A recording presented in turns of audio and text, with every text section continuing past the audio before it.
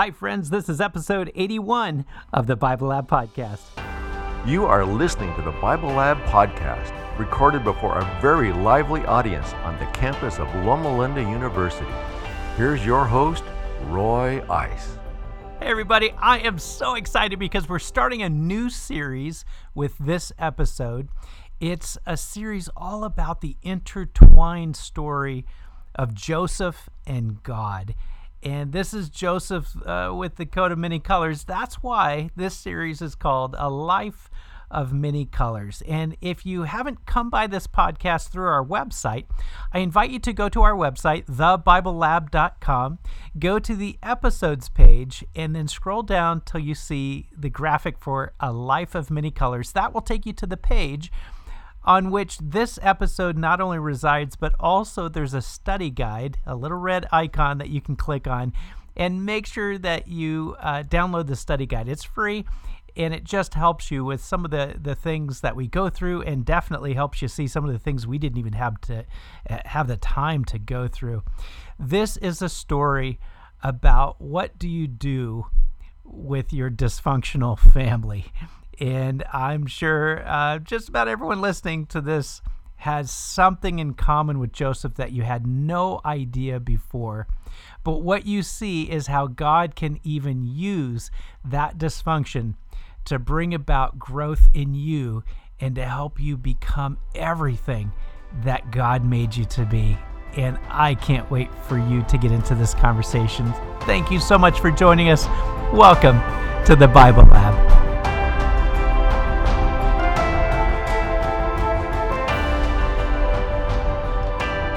Ready? Okay, here we go. Number one, most of the people in this room were more spoiled than I was as a child. Most of the people in this room were more spoiled than I was as a child. Oh, wow. Okay, so hold them up. Please hold them up. I am not seeing that many yeses. I'm not seeing that many yeses. I'm seeing maybe 20% yes. I'm seeing about 50% no's, and the rest maybes. So what in the world could that possibly mean? Is this a spoiled crowd? Is that what we're saying? You were spoiled? I was not spoiled, as you can tell. No, we were too poor for me to be spoiled growing up. In fact, my mom's going to love this one. Because the only time we really use the word spoiled in our house was when they quoted the phrase, perhaps this phrase was quoted in your house too, spare the rod, spoil the child. We spared no rods in our house. In fact, some well-meaning person, I'm sure, told my mother that the original Hebrew word for rod could also properly be interpreted as a fly swatter or a wooden spoon. Yes. So I was not spoiled. That took a while back there. Number two, one of my siblings was given more things from our parents than me. Oh, look at this. Wow. It's about 55% yes and 45% no. Can you feel the animosity in the room? Wow. Today's story, I know why I received so many messages this week saying, thank you for doing the story of Joseph. It's my favorite story. I know why. And you're not picturing yourself as Joseph. Because you've gone through some pain of seeing favoritism. I think one of the toughest things as I've worked with families, counseled with families, is whenever a family says we're not, I know that's the issue we got to work on. Especially when a family says we're not a family that played favorites. Everyone was treated equally. You know what's impossible to do when you're raising your kids? Is treat everyone equally. You can't, because your kids aren't the same. And your kids' needs aren't the same. So if you say it over and over again, you're reinforcing to your kids that you're clueless because they see it. Number 3, kids should get a job and get out of the house as soon as possible. Oh, yeah, I'm hearing some comments going on today. Look at this. I'm seeing a majority of yes. I am seeing about 55% yes, but I'm only seeing about 20%, 25% no. The rest are maybes. It's interesting to see how old the people were who said yes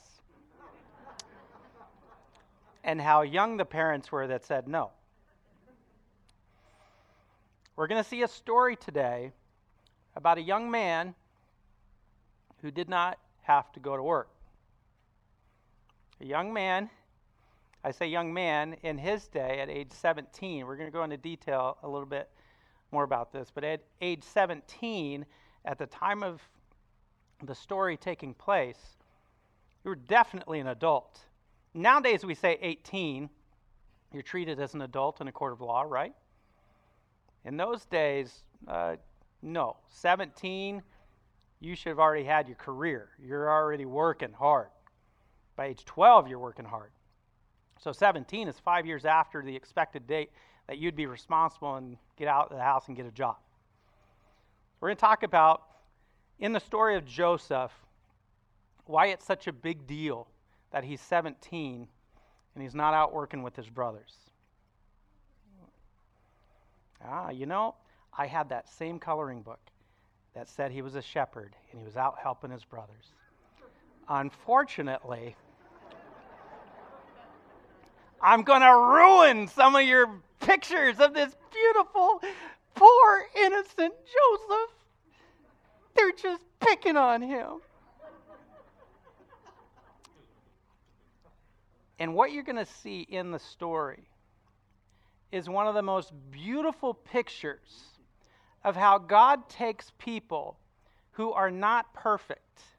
He takes people who are not innocent. And he takes people who are not mature. And he says, I choose you. I'm going to work through you. I got all these other people I could work with who are more mature, they're more responsible, they're more active. And I'm going to choose you. And in today's story, I don't want to crush your view of Joseph. I'm going to give you a realistic view of Joseph. And in the end, you're going to walk out and say, if God can use Joseph, he can use me.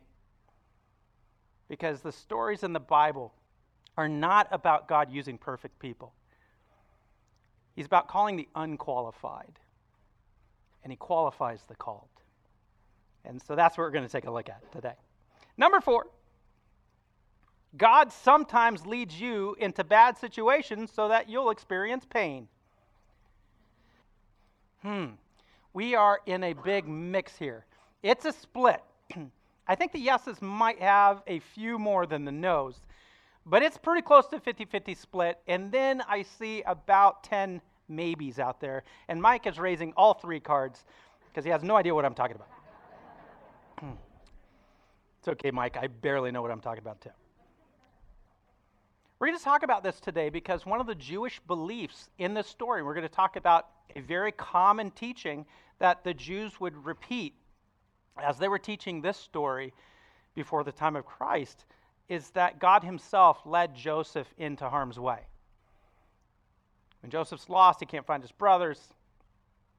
God himself said, no, I need you to experience pain. We're going to talk about what that says about God today. Number 5, God wants you to share his visions, even if it will cause divisions in your family. God wants you to share his visions, even if it will cause divisions in your family.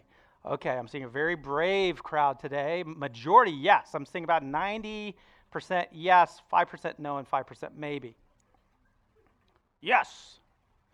Despite what divisions it may cause in my family, God needs me to share what he's placed on my heart. And I think that's true for most of the time. But there's also times that you've tried to share what God's placed on your heart, and it's not only fallen flat, you've gotten into an argument with your family member. because it just wasn't the right time? Or maybe what God placed in your heart was just for you, but you thought it was for everybody? Joseph goes through the same thing because for some reason God gives this immature young man visions of leadership, visions of being the hero at a time when nobody wants to hear it. Because at a time, he's not helping them out. They're all tired of working for him, tired of bowing to him. So we're going to see there are things sometimes God shares with you that he also needs you to pray for God timing. Because your good timing's bad timing. He needs you to use God timing, not your own timing of, boy, I'm excited, I need to share this right now. And we're going to talk about that as well today. To start out, we're going to look at the first couple of verses of Genesis chapter 37, really verses 2 to 4. We'll talk about it for a while, and then we'll get into the rest of the chapter. The NIV reads Genesis 37, 2 through 4. It says, "This is the account of Jacob's family line. Joseph, a young man of 17, was tending the flocks of his brothers, the sons of Bilhah, and the sons of Zilpah, his father's wives. And he brought their father a bad report about them.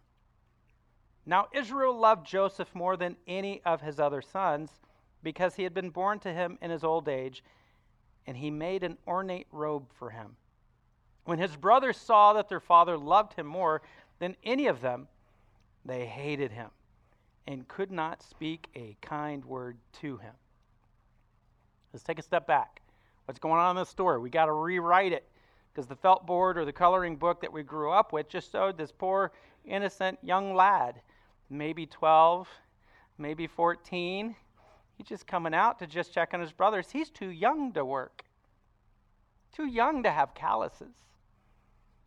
But Scripture tells us he's 17. And in these days, 17 was not seen as an age of childhood. It would be viewed similarly to a 30 to 40-something living in his parents' basement and playing video games today. Same feeling. He was being raised in a coddling environment that created arrested development of his mind and character. He did not tend the large flocks far away with his legitimate brothers. Instead, he was kept close to home with a smaller flock that was tended by the sons of Jacob's concubines, Bilhah and Zilpah. So as you're looking at this, imagine there are 10 brothers that are sent out to actually do the family business. They're sheep herders. They're raising these sheep. This is what's actually providing for the family wealth. These brothers are out there working hard. They have to figure out, what are we going to eat? Do we have enough water? Who's going to be cooking tonight? Where are we going to move? Because you can't stay still for too long. Where are we going to sleep? Joseph, on the other hand, is staying in the family tent, kicking back. Takes a look out the tent flap. Yep. The few sheep that we keep here so we have stuff to eat on hand. So we have milk. We have all the stuff we need. Basically, it's the pantry. Looks out the flap. Yep, doing fine. It even tells us that Joseph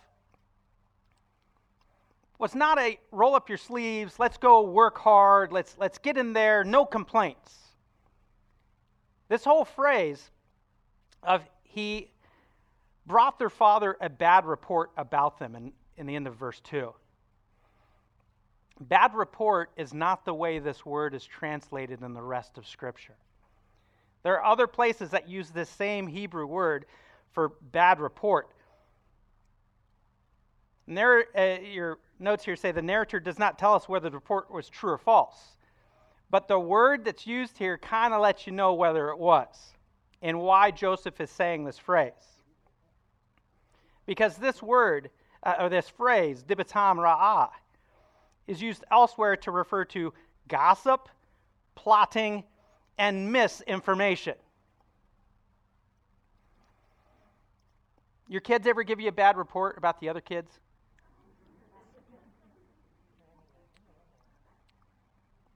Why are they typically doing that? I'll tell you why my kids do. They're trying to get out of work.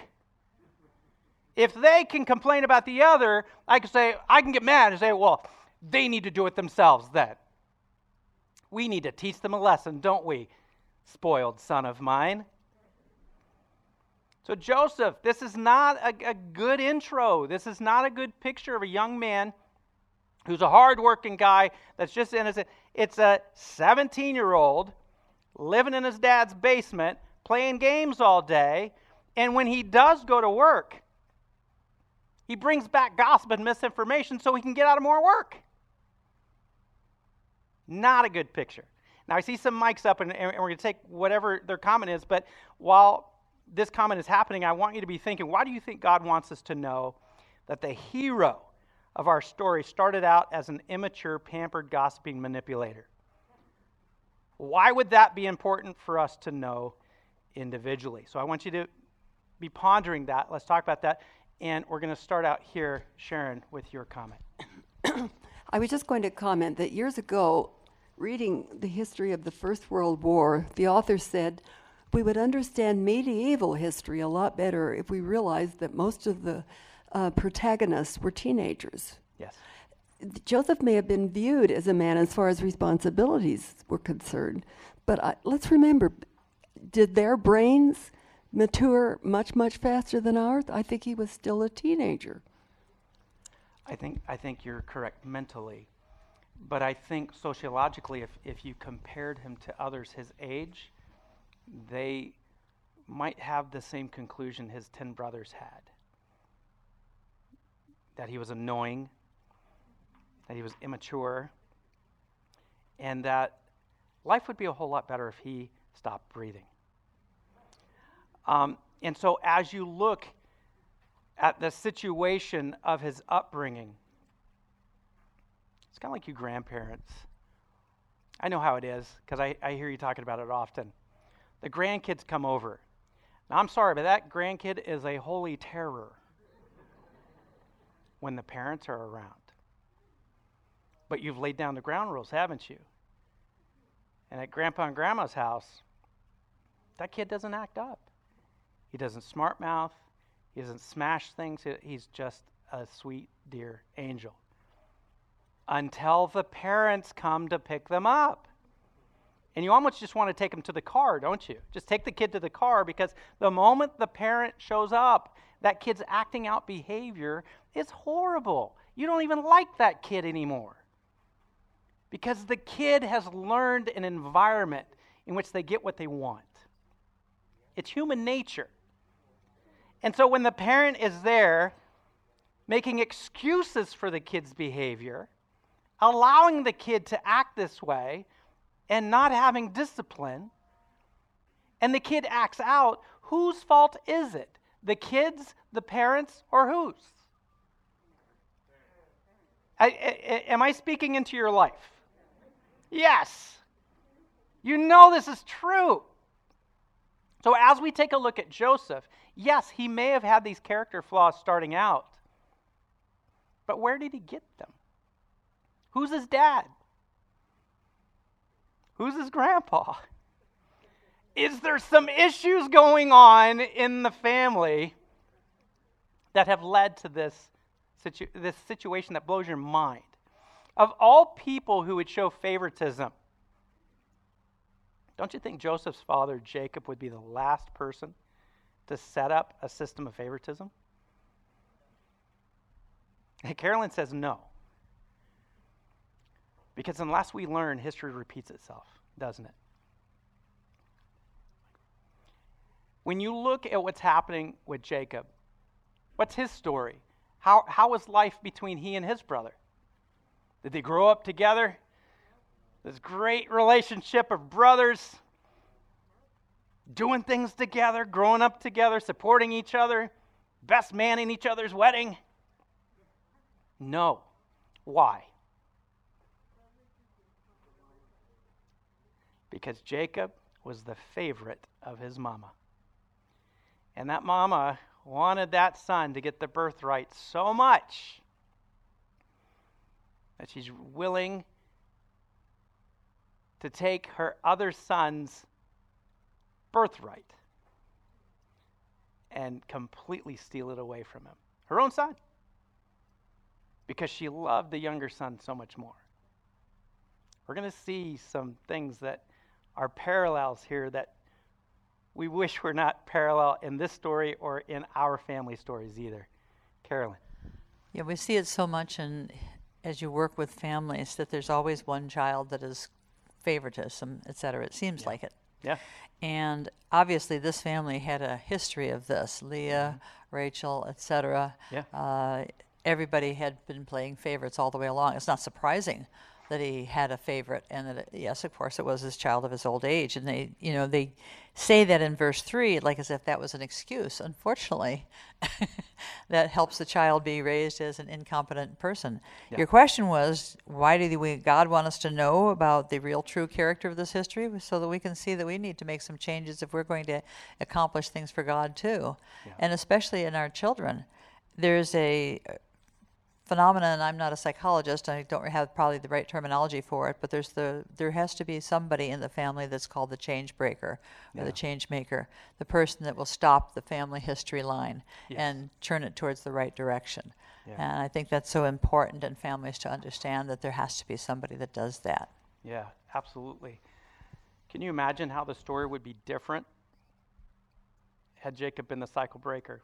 Let me ask you a question before I go to the next comment.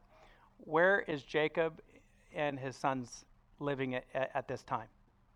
Are they outside the promised land or inside the promised land?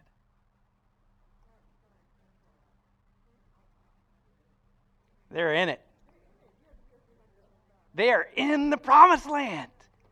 Now, okay, so God calls Abraham, says, I need you to go and possess this land. This is the land I promised to you.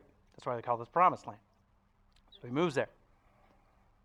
He settles it.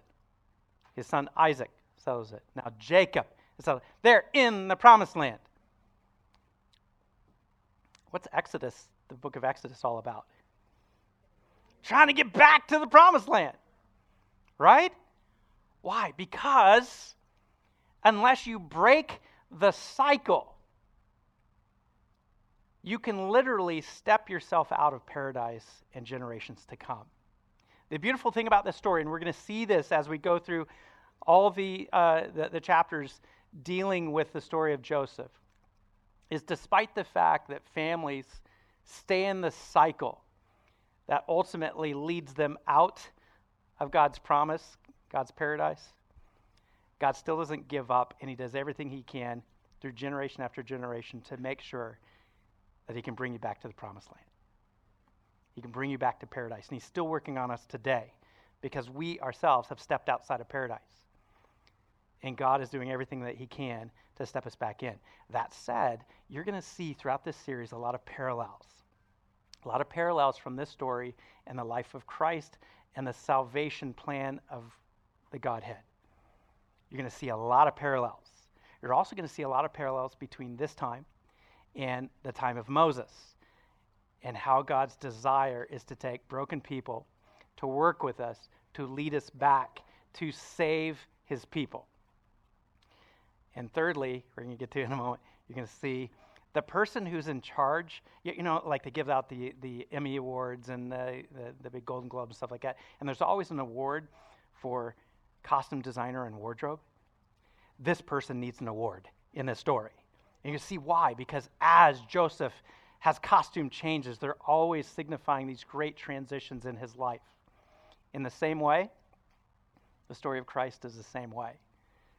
That's why they tell you from his birth what he's wearing, all the way to the cross to tell you about what's stripped off of him and what's gambled for, and how they dress him up in royal garments. Because the story of Joseph is very much a story trying to help you understand what happens with broken families and God's desire and his success in saving those families so he still has a chance to work with them and bring them back to the promised land. And so we're going to have some fun with that. I think the red microphone might have been next. Yes. I'd like to suggest, too, that when you look back at the ancestry from Abraham, that there was very much a dysfunctional family in many ways. Yes. And I think that dysfunctional family equation was due to the fact that they really didn't trust God fully to do what he said he would do. That's true. Like Abraham and Sarah. Yes. God says, I'm going to make you a great nation. And Sarah laughed. She says, we're going to have to help God out. After all, God helps those that help themselves. So we have Ishmael and Isaac. So we've got two here that are dysfunctional. Then we go on to Isaac, of course, and then Isaac had his favorite of Esau, and Rebekah had Jacob. Yeah. And now we got family favorites. We got siblings here, which is another sad situation. Yeah. And then we have Joseph down here, and Jacob, and here Jacob has learned how to do a little slight cheating on the side and a little bit of overreaching and so on and so forth. And we got the sore thing in the whole family, and Joseph is unfortunately inheriting probably some of this, and I can imagine too that when he told this dream, I imagine his chest puffed out just a little bit too, and he sort of lorded it over his older brother and say, look what I'm doing here. Yeah. You're going to be bowing to me. And that did not help relations with the brothers at all. So I think all in all, we got a whole dysfunctional situation here that only God can probably remedy. Yeah, I agree. You brought up two things that I love. I'll deal with them backwards. Inheritance. A family inheritance is not always a positive thing. And it's, in most of our cases, rarely a financial thing. But you inherit the baggage. You inherit weaknesses and how you deal with things. You inherit so much from your family in a way that in your subconscious it's just, well, this is the normal way to deal with life. This is a normal way to deal with opposition and conflict. And you're right. Abraham, Isaac, and Jacob, yet you hear all throughout Scripture people praising, we're the people of Abraham, Isaac, and Jacob. And, the more you dig in, it is a positive thing, but at first it doesn't seem like it, because it seems like, boy, we are a mess. Be like people listing out your family members that you don't want anyone to know you're related to. But the second thing is, you're correct in this whole issue of Abraham trying to make sure and help God out. And he takes his concubine and has Ishmael. It's interesting to look at the conclusion of this chapter. I'm going to give us a little binocular vision from where we are to the end of the chapter. Who is it that Joseph is sold into slavery to? Ishmaelites. They use the term Midianite because it's an interchangeable term of that era. But they say it could be as many as 150 years from the birth of Ishmael to this moment. So that's plenty of time to grow your own nation. Isn't it funny how when we try to help God out, how much we actually create a kingdom of enemies for ourselves? He's actually sold to his great uncle's band of traitors. They're family. You wouldn't do that to your family, would you? This is how messed up that family is. Because it is the Ishmaelites who buy him and sell him as if he's just some property. They don't treat him as family. Yes. So I think it was the green microphone next. Raul. I'd like to expand a little bit on what the brother just said. Yeah. I think that this family would be the perfect case study for Loma Linda Health Family Therapy Department. They could do a lot of research there. This was, Joseph had had imperfect parents. Think of this. There were 3 stepmothers, 10 stepbrothers, and 1 stepsister, all living in the home at the same time.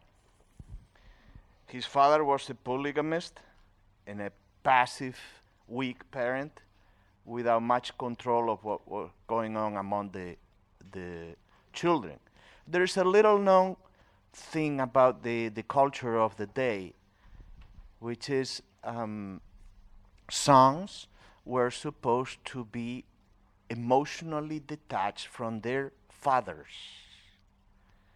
And fathers would push their sons away emotionally from them, and the sons would be more emotionally attached to their mothers. This is very little known, but it's known among scholars. Yes. And here's the opposite. There's no mother, and the boy is attached to his father. So it's another sign of cultural and societal dysfunction. Yes. Also, the brothers were dysfunctional, imperfect brothers. And Joseph himself was very, very imperfect, dysfunctional. He was weak, immature, Yeah. and and arrogant. One can't help but think that he was. Yeah. And it's amazing that God works with all of that baggage, we could say, and bring the story to not only a happy but functional end. Yes. And we're not talking here in terms of success. We are talking about in terms of faithfulness, as Mother Teresa put it some time ago. That's for me the most important. I can be faithful, and eventually I can also be successful, even if I come from all this dysfunctional background. Yes. I'm so glad you said that, because so many people look at their family dynamics and say, I'm cursed to repeat the sins of the past. But it's not true. Every single one of us, with the help of God, can become something none of our family members have ever become. And some of you have experienced that. When you introduce people to your family, inside you chuckle a little bit, perhaps, because you're so different from your family. Because God took you on a path to say, I need to break some of these familial habits, these habits that have gone from generation to generation, because I need you to be powerful for my kingdom. I need you to raise your family differently, or I need you to understand relationships differently. And you're right, God uses opportunities of detachment, much like we're about to see here. And perhaps that's what happened with you, is during moments of detachment from your family, which seemed like a really tough time or bad time, it allowed you the perspective for God to grow you into something different, so that now you're helping your family to grow and become something different as well. Blue microphone. Yeah. Yeah. I think it's a little bit interesting that it was the Bilhah and Zilpah's sons were the ones that were out there. You don't hear that Leah's sons were out there doing all of this. And that's number one. And number two, Joseph was the first son from Rachel. And Rachel was the one that he loved. Yeah. So. Yeah, and I'll take those backwards too. Thank you, Diane. The scripture says he loved him because of his older age, but we all assume, well, it was because it was finally your favorite wife, your first choice wife, gave you a boy. And so you can't detach from that special relationship that he had with her. Leah's sons are the names of the sons that you read about that are the 10 that are out at a distance. These are the ones that are taking care of the family's big business. They're the responsible ones. They're the ones, like Raul said, who've been kicked out of the nest. And there's a detachment there. And so the sons of Leah are the ones who are really out there working. And the son, of Rachel is being spoiled. We're going to talk a little bit more about an extra thing. We think it's just because it's a fancy coat and the other guys didn't get a fancy coat. It goes so much deeper than this because of what Jacob was saying to the sons of Leah. There's an understanding why they'd want him dead. I'll talk about that in a moment. Purple microphone. Yes. Yeah, Dwight. So just looking at the question of why is this important individually, you know, God called Joseph in his condition just as he was. Yeah. And I think sometimes we think about, well, God, if I just get things all together, I'll be ready for you to use me. Yeah. God's saying, no. Come, I'm going to take you where you are. Yeah. And in the process of walking with God, things change in us. Yeah. And he changes our situation, and then we're more effective. But the problem is we sometimes want to figure it out first. We always want to figure it out first because we want to know what we're doing, right? We don't want to look like an idiot. I'll tell you, one of my biggest fears in starting the Bible Lab 5 years ago is I didn't want to look like an idiot. Too late for that. I didn't know what we were going to talk about because even though I'm a theologian, I only knew about 6 weeks worth of content. And, you know, the deal is, just like your story, just like the story of Joseph, just like everyone in here, God takes you in an immature, in a state where you're unaware, you're unknowledgeable of what you need to know. And he walks you week by week, step by step, to say, it's okay. You don't have to know everything starting out. In fact, had I known everything or even seen what God was going to do with this group and through this group, I could have gotten cocky. I could have been, oh yeah, we got this. And I could have relaxed. But God doesn't need us relaxed. He needs us anxious. He needs us always to be stirred and anxious that I don't know enough. There's no way I could possibly. Because when we're in that state, we're teachable.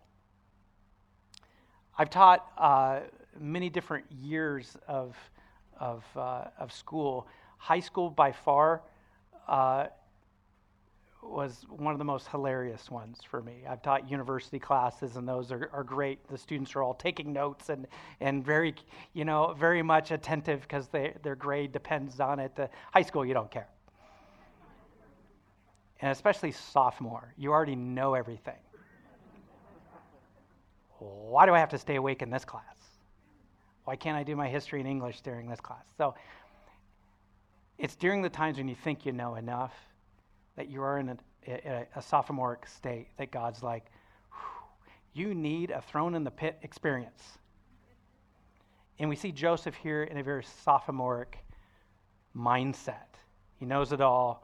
He doesn't need to worry about anything. Everything's secure. I want you to look at verse 3 where NIV translates the phrase ornate robe. But if you were to take the words literally, how they were defined during this day, it would be called an outer garment of ends. And the reason why it's called an outer garment of ends is because it was different in styling of the other coats that were typically used. His brothers had a different type of coat. This ornate robe extends more like a gown to the hands and the ankles. So it's a long coat, but it also has sleeves. His brothers' coats did not have sleeves. In fact, they just barely went below the waist, kind of like a poncho made of wool. Just kind of pop your arms out, and it was made so you could work. This coat was not a coat for work. It's long, it's got these sleeves, it's ornate. The Septuagint, which is the Greek translation of the Hebrew and Aramaic Old Testament. They went through just before the time of Christ, and they translated it into Greek so that people could still understand what the Bible said. And when they translated it, they translated this phrase into a coat of many colors. And that's why today we have the belief that, it not only was this ornate coat with sleeves and really long, but it had all these ornate colors on it. It was ornamented in some way. But there's one more challenge with this coat. It's not simply that he got a more expensive coat, kind of like you give your one kid a beater-up old Hyundai, and you give the other kid a Porsche, brand new. there would be issues there. And that's how we typically have looked at this and said, well, he gave all the other kids these natural color coats and he gave Joseph this multicolor coat. And so that was like giving him a Porsche instead of a secondhand beater-up car. That's not what it was. Because he gave him a coat that signified leadership, administration. This coat would be worn by a dignitary who was in charge of the family. This coat signified that Jacob was going to do a common practice. Should the eldest son of one wife die, you could grant the birthright to the oldest son of your second wife. You see what's happening here? If you read the chapters leading up, you saw some pretty bad stuff. And one of the things is Reuben, the oldest son of Leah, had just offended his father greatly. How? He went and he took his father's concubine, and he didn't just take her out to dinner. And so Jacob is saying, Reuben, you're dead to me. You've offended me so great by taking my concubine that I'm going to give the birthright to the firstborn son of my second wife. I'm going to give the birthright to Joseph. That's why they're so upset. Because the birthright is jumping lines. It's no longer under their mother, it's under their mother's sister. And so this is a major statement. It's not simply a nicer coat. It is a transference of birthright. And that's why they're upset. So, question is, why didn't God send Jacob a vision instructing him that his favoritism was ripping the children of Israel apart? By the way, Jacob's name is Israel. That's right. Why is God often silent in these matters? That's one thing I want you to be pondering right now. Why do you think God is often silent in these matters that seem so important in guiding important families like this? And I want you to be thinking about that because we're going to join it together with this second section, which is Genesis 37, verses 5 through 11. If you have your Bibles, you can follow along. If not, I have it up here on the screen. It reads, Joseph had a dream, and when he told his brothers, they hated him all the more. He said to them, listen to this dream I had. We were binding sheaves of grain out in the field when suddenly my sheaf rose and stood upright, while your sheaves gathered around mine and bowed down to it. His brothers said to him, do you intend to reign over us? Will you actually rule us?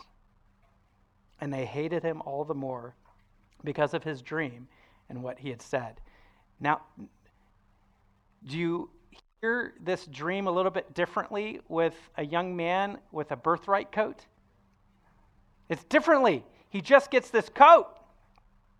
And then he announces to them, by the way, that's right, I'm the new head of the family. Verse 9, then he had another dream, and he told it to his brothers. Listen, he said, I had another dream, and this time the sun and moon and 11 stars were bowing down to me. When he told his father as well as his brothers, his father rebuked him and said, what is this dream you had? Will your mother and I, which is the moon and the sun, and your brothers actually come and bow down to the ground before you? His brothers were jealous of him, and his father kept the matter in mind. So, why do you think God gave Joseph these dreams, knowing that it would widen the rift between Joseph and his brothers? What's going on here? What are you guys seeing here in this story? Does this make sense that God would send a vision into a time that this could actually cause more issues? What do you think's going on here? What's God doing in a time like this? I think you could make a case that if God hadn't given him the dreams, the brothers might not have sold him into slavery, so he never would have gone to Egypt. Oh, okay. And I wonder about, was it God that really caused Joseph to go to Egypt? And so you have to start thinking, is God looking at a bigger picture? Yeah. I mean, obviously Joseph is going to be the bloodline going to Jesus, but still, what begot the other? And that just raised that question. Yeah, and I love that. It's brilliant because that's the question we have to ask. Because it says a lot about God's character. And those of us who are parents, we try looking at this and saying, yeah, there's sometimes I have to let my kid fall and scrape their knee and get hurt because they're not listening to me. I'm warning them. I'm telling them all this stuff. And there's certain times in your parenting, you're like, oh my word, I've got to find another way, because you've got some kids that if you just look at them crosswise, well, they're in tears and they'll never do it again. And then you got the other kid where you can't take enough stuff away. Their bedroom's empty. You've taken everything. You left them a mattress and they're like, whatever, I'm good. What do you have to do to bring that life change to your kids? So a lot of people have looked at that and said, perhaps this is God's way of saying, look, and we read about this in our yes, no, and maybe statements. Does God bring pain? Does God allow the pain? Does he put you in a situation to show the worst of yourself so he can make the best of you? And that's something we're going to dig into here a little bit more in a moment. Was the purple mic or blue mic next? Purple. Yes.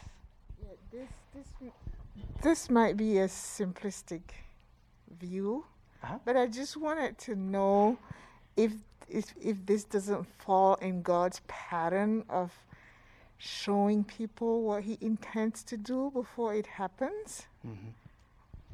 Yeah, and I think that's a question many of us are asking right now. Is this how God operates? We're going to get into that in just a moment. I want to get to the blue mic first. Yeah, Brian. No, I'm just wasn't Rachel already dead? Is that the moon referring to her, or is it referring to Leah? It's just a question I've always had. Great question, because a lot of commentators struggle with this, the telling of this story.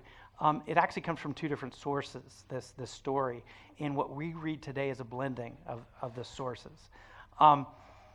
Because you don't have two characters mentioned in the story. You don't have Benjamin, the youngest son, and you don't have Joseph's mom and Benjamin's mom, Rachel. You don't have them in this story.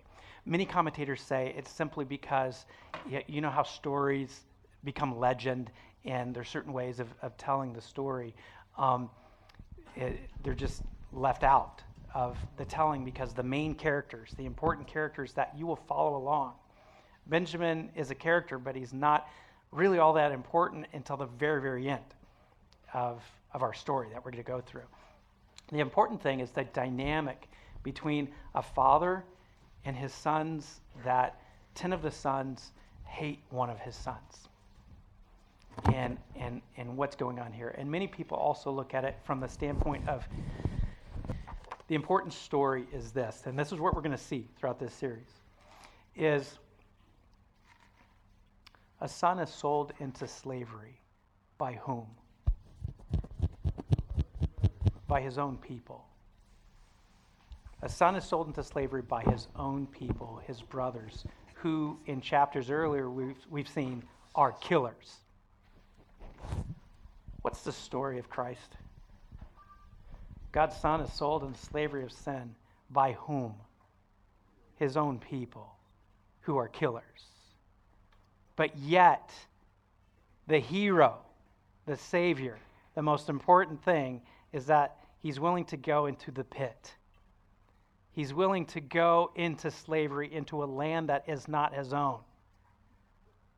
Sold to people who should also be related.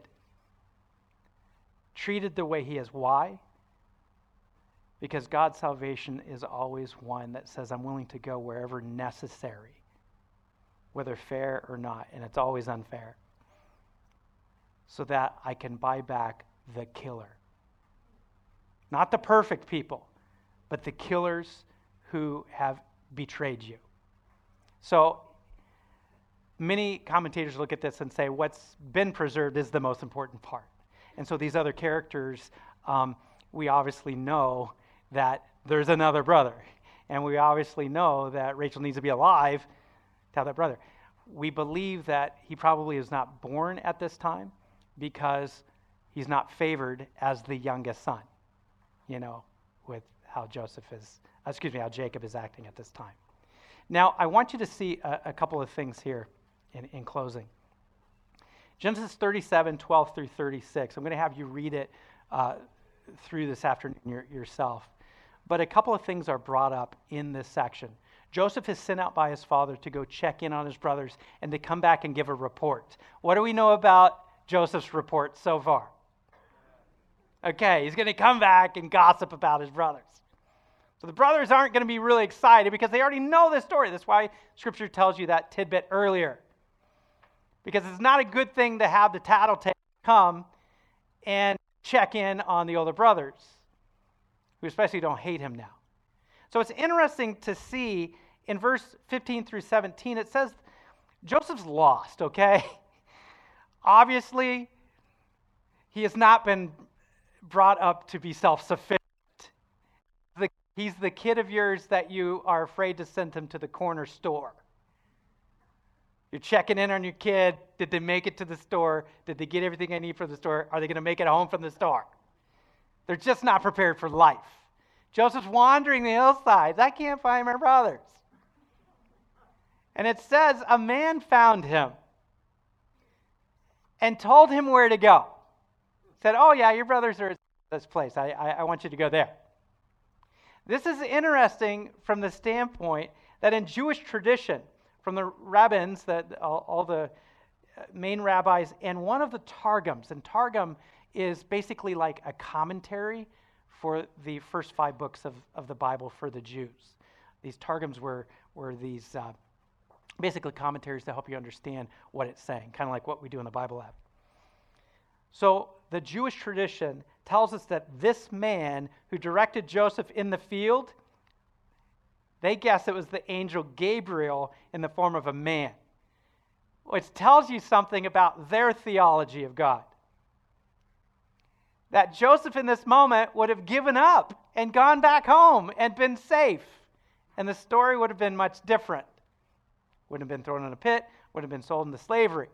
Wouldn't have had to go down to Egypt and experience a couple of decades of really hard life. Instead, the Jewish mindset, their understanding of God was saying, in this moment, God saw Joseph wasn't going to go through the slavery experience, be thrown into a pit, and so God led him to get into that situation. What do you think of that? You agree with that? Disagree with it? Over here, red mic. I've heard the argument that if Joseph hadn't been in that situation at that time with the Ishmaelite traders coming through, because his brothers had originally intended to kill him, and they switched their minds and decided to sell him into slavery. If they hadn't been that specific situation, they would have gone through with killing him so that he couldn't have inherited the birthright. I love that. I love that from the standpoint of many people look at the trial and the pain as the end of life. It's the end of my life. It's the end of the world. When we don't realize that it is very legitimate, as we see the consistent behavior of God, to say, look, there are times when I need to work out the timing to bring you through the valley of the shadow of death, but I am with you. Because unless I take you through this experience, there is a worse experience, and it is death. And so I do love that. Yeah, back here, green mic. Yeah, I think it's as much as you can learn from this story just on its own, I think it's really important also to make the connection of it being a type of the story of redemption through Jesus, Yes. and the idea too that as much as this experience was for Joseph's benefit in growth and character development, it also was for his family, and you could even take it as far as to say to save the nation of Israel, in a physical and spiritual sense. But I think it also kind of answers the previous question that was asked too of why did God give Joseph the dream? But I think it's all because God had this plan to save this family, this immediate family, and also the greater spiritual family. And it shows that, like with the previous question, I think, and sorry if I'm getting a little off track here, but the idea that I don't know if I could say that God always would shy away from possibly causing division, because that's what we see when Jesus came to earth and preached. He caused a lot of division, unfortunately, and it was because of the state of people's hearts. And so that I don't know if I would totally say that God should have avoided giving Joseph these dreams, because it would have caused division in the family. And ultimately, you see in the end of Genesis, when Joseph is speaking to his brothers about this situation, he said, "You meant it for evil, but God meant it for good." And I think that was a reminder to them of their true intention. And if God hadn't given that vision in the beginning, they may have had an out in saying, well, what we did wasn't so bad because it ultimately led to some type of good. And that was a reminder from God saying, this was my plan to save you guys. It wasn't anything that you did. And that, I think, is important in the context of using this story as a way to also understand redemption through Jesus. It's not anything that we did that kind of ended up, saving ourselves. It's God's plan. And I think that kind of leads me to believe that, God did want Joseph to go through this and to be sold into slavery into Egypt, not to experience pain on its own, but for this greater purpose. I love it. I agree. I agree with that. I see a lot of love it cards going up too. It's interesting, and you bring up this parallelism to Jesus Christ's life. Most people don't know that Jesus' own brothers wanted him dead, and they actually sent him into a situation wanting him assassinated. And on another point, Jesus is in a house preaching, there's all these people there, and his brothers and sisters show up and say, we have got to get him. He is out of his mind. So if Jesus' own family couldn't get it and couldn't understand, don't be surprised when your own family doesn't get it and doesn't understand either. Because we're not greater than Christ himself, and even Christ's own family had such great dysfunction in misunderstanding the plan of salvation and who Jesus really was as well. Yes, sir, Red Mike. Is there a parallel that comes where Jesus was led by the Spirit into the wilderness to be tempted? Yeah. There seems to be the intention of God for that to happen. Yeah. Parallel Joseph, maybe again. I agree. God needs to lead us not into places where we fall. And I think this is an interesting thing, and this is why we get the story of Joseph as such a man of strong character. Jesus did not lead Joseph into the pit so he would fall. He did not lead him into slavery and ultimately Egypt so he would fall. He led him into the life experience he needed so he would grow and he would become and he would strengthen and ultimately he would be the hero God made him to be. But you can't become the hero and stay in comfort. And I think that's the problem with our society today. We're praying and praying, God, bring me this into my life so I'm finally comfortable. When God says, that's the worst thing for you. I made you a hero. I need to make you as uncomfortable as possible. Because you'll never become the hero God made you to be as long as you're comfortable. You got to go through the tough experience. And in your life, as you've been going through all the things you want to forget, all the bad moments, all the trials, all the family problems and dynamics and dysfunction, instead of forgetting it, God needs you to use it He needs you to say, that's why I put you in your family, is because you would be weak of character had you not been with your family. You would in no way be as passionate or strong or have the ability to do what you do relationally today had you not grown up in that home. The number one thanks that we all need to have for God today is I hope you didn't grow up in a perfect family. It's the pain that God uses to grow you, to cement you into this hero that he needs you to be, to have the answers that you need to have when people come to you and say, I'm struggling, I'm going through this issue. You can speak from empathy, not sympathy. And you can breathe into them God's divine plan, which is to grow us and to make us into the heroes of faith that he needs us to be. Aren't you so thankful that God gives us stories like these so when we look at our lives, we can say, thank God I haven't had to go through that. God obviously has given you a compliment today saying, well, you had to go through what you did, but it wasn't this. But God wants to use all of it, all of that pain to help you to be observant to the world around you, to not only your blood relative family, but the community around you, because a famine is coming. And some would argue a famine is here. And he needs the people of God who are awake to the fact that we are spiritual beings living a human experience. And that God needs that spiritual connection right now. Not for you to be discouraged by the life you've gone through, but to be encouraged that God said, I put you there because I needed to build you strong for what's to come. Because unless you're strong in what's to come, I don't have my spokesperson in that place and time. And you are that person. That's right. God made you to be incredibly powerful in the time and the place that he put you, and even in the crazy family that he put you in as well. Now, I really hope that you come back for our next episode, because we talk about what happens when Joseph goes down to Egypt. It doesn't get better. It seems like things just keep getting worse. What do you do in your life when you're going through hardship and what's bad goes from bad to worse? Where is God in all that? I hope you'll come back for the next episode, because that's what we address.